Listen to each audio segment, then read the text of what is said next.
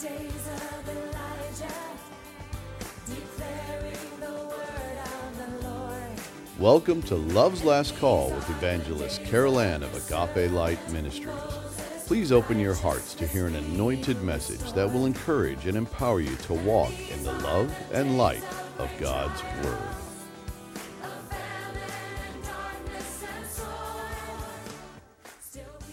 Beloved, we are now in part 3 of God's prophetic timeline, His calendar of last days events. And today I'll pick up with our study on the Feast of God, which we began on our last segment, starting with the Feast of Passover. Within the Feast of the Lord, a very vivid prophetic outline is given that first and foremost reveals a New Testament revelation, the true identification of the Lamb of God who takes away the sins of the world.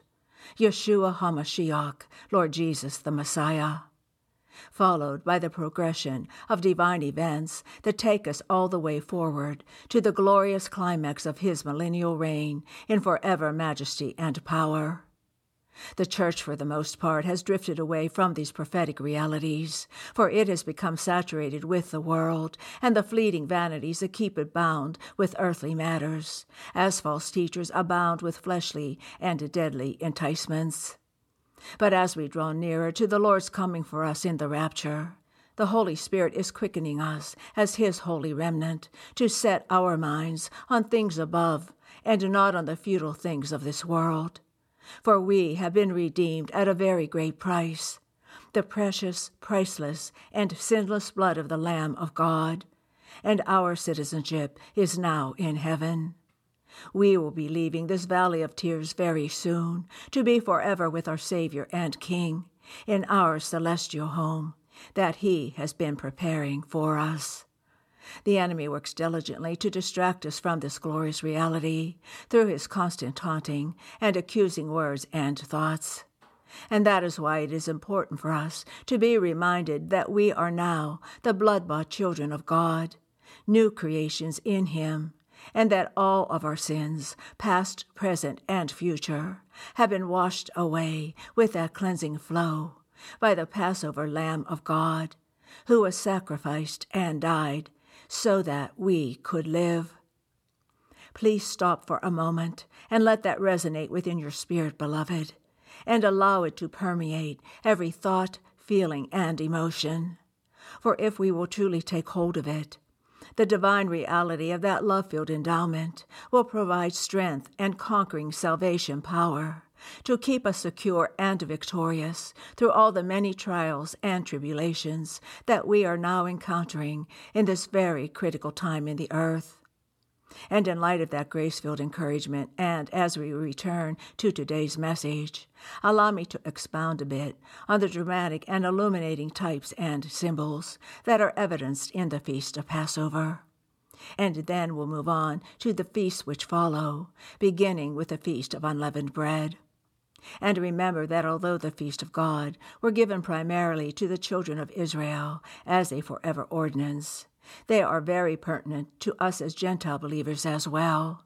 For not only have we been grafted into the commonwealth of Israel, but we are the privileged born-again children of God who have been granted revelation and sacred oneness recognition of the one who has already fulfilled the first 4 of these holy feasts, and who will bring to fulfillment with the same precise perfection the last 3 and very soon.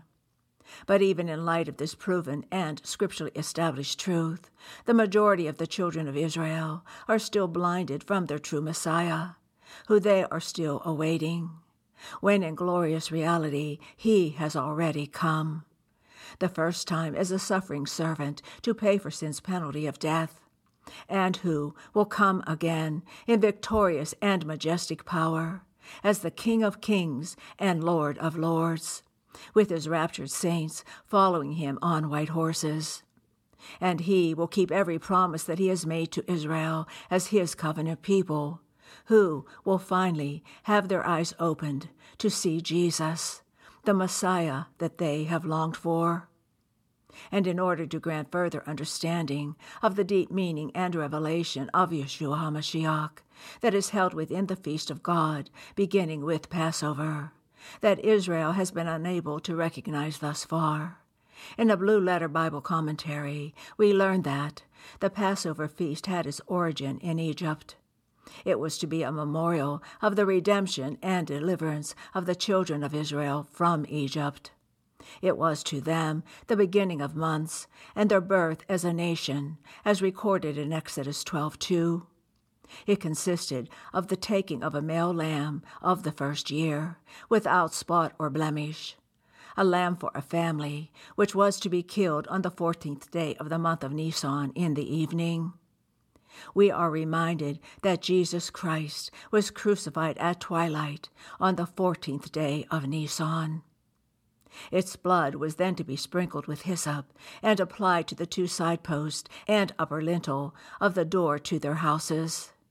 And if I may add here, it is important to understand that the Lord God does everything to perfection, and he is very specific with every detail that he initiates in attaining to that exact excellence. How many times have we read that account in the book of Exodus, not giving much thought to why the blood was to be applied with hyssop, when in actuality it holds much import in God's divine revelations. Gleaning from a commentary written for Bible study tools, we learn that hyssop is an herb that is native to the Mediterranean regions and is mentioned several times in the Old and New Testaments in relation to the process of being cleansed.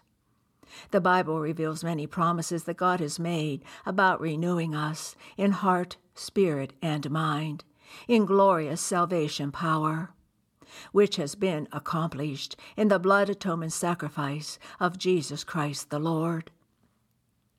In Scripture, hyssop is connected to this truth in both a literal and symbolic way.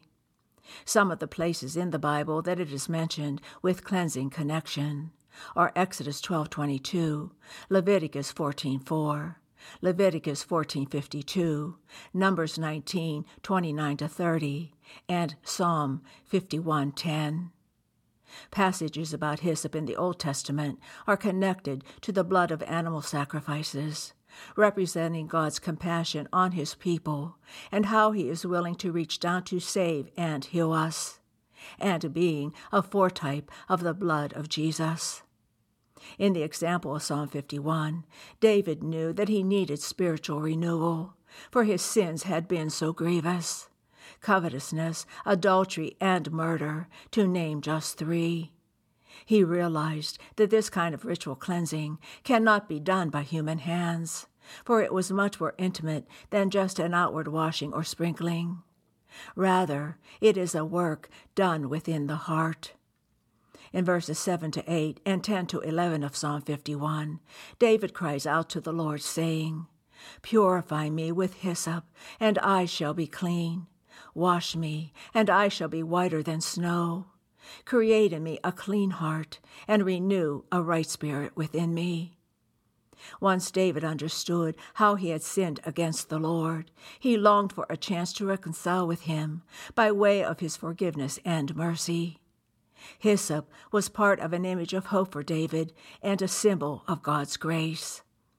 The hyssop plant symbolizes the application of God's grace for us as well, to be washed clean of all our sins, which, in glorious salvation reality, took place at the moment we bowed our knee in humble and sincere repentance, and put our full trust in the shed blood of Jesus Christ that he offered up on our behalf.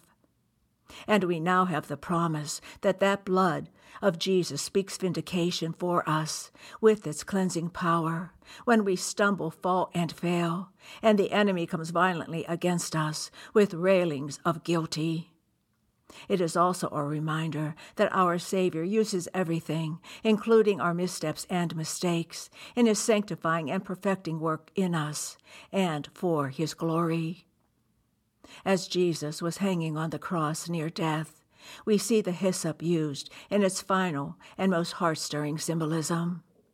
Mary Magdalene and the Apostle John were among those who remained with him when Jesus said, "I am thirsty." And someone lifted up a vinegar-soaked sponge to him on a stalk of hyssop. John wrote that after Jesus drank, he said, "It is finished," and died.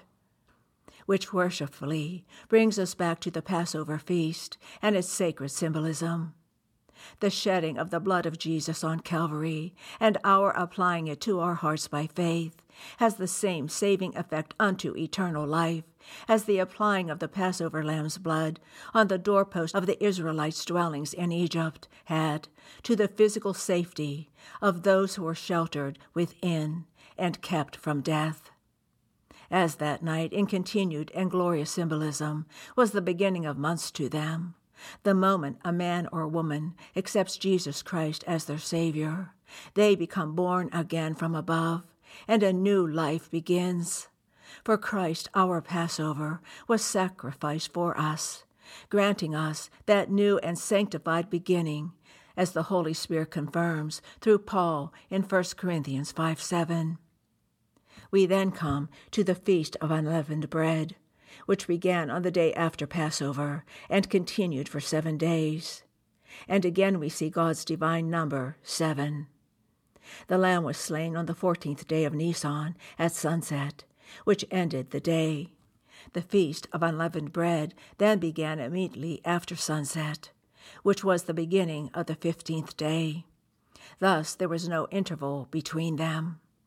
As the Passover is a type of the death of Christ, so the Feast of Unleavened Bread is a type and symbol of Jesus, the bread of life. And as the spotless Lamb of God, who was tempted in all things and yet did not sin. And it is also representative of the walk of the believer, who as Jesus is holy, so are we to be holy in all our behavior. There should be no interval between a person's salvation and entrance into a holy life and walk with Jesus. The 7 days points to the perfection and completion of the salvation miracle that took place in their former deadened spirit, and represents the whole course of the believer's life after conversion. Leaven in the Scriptures is a type of evil, so the feast was to be kept with unleavened bread. Paul speaks of malice and wickedness as leaven, where he writes in 1 Corinthians 5:7-8, "Clean out the old leaven, so that you may be a new lump, just as you are in fact unleavened. For Christ, our Passover, also has been sacrificed. Therefore let us celebrate the feast, not with old leaven, nor with the leaven of malice and wickedness, but with the unleavened bread of sincerity and truth."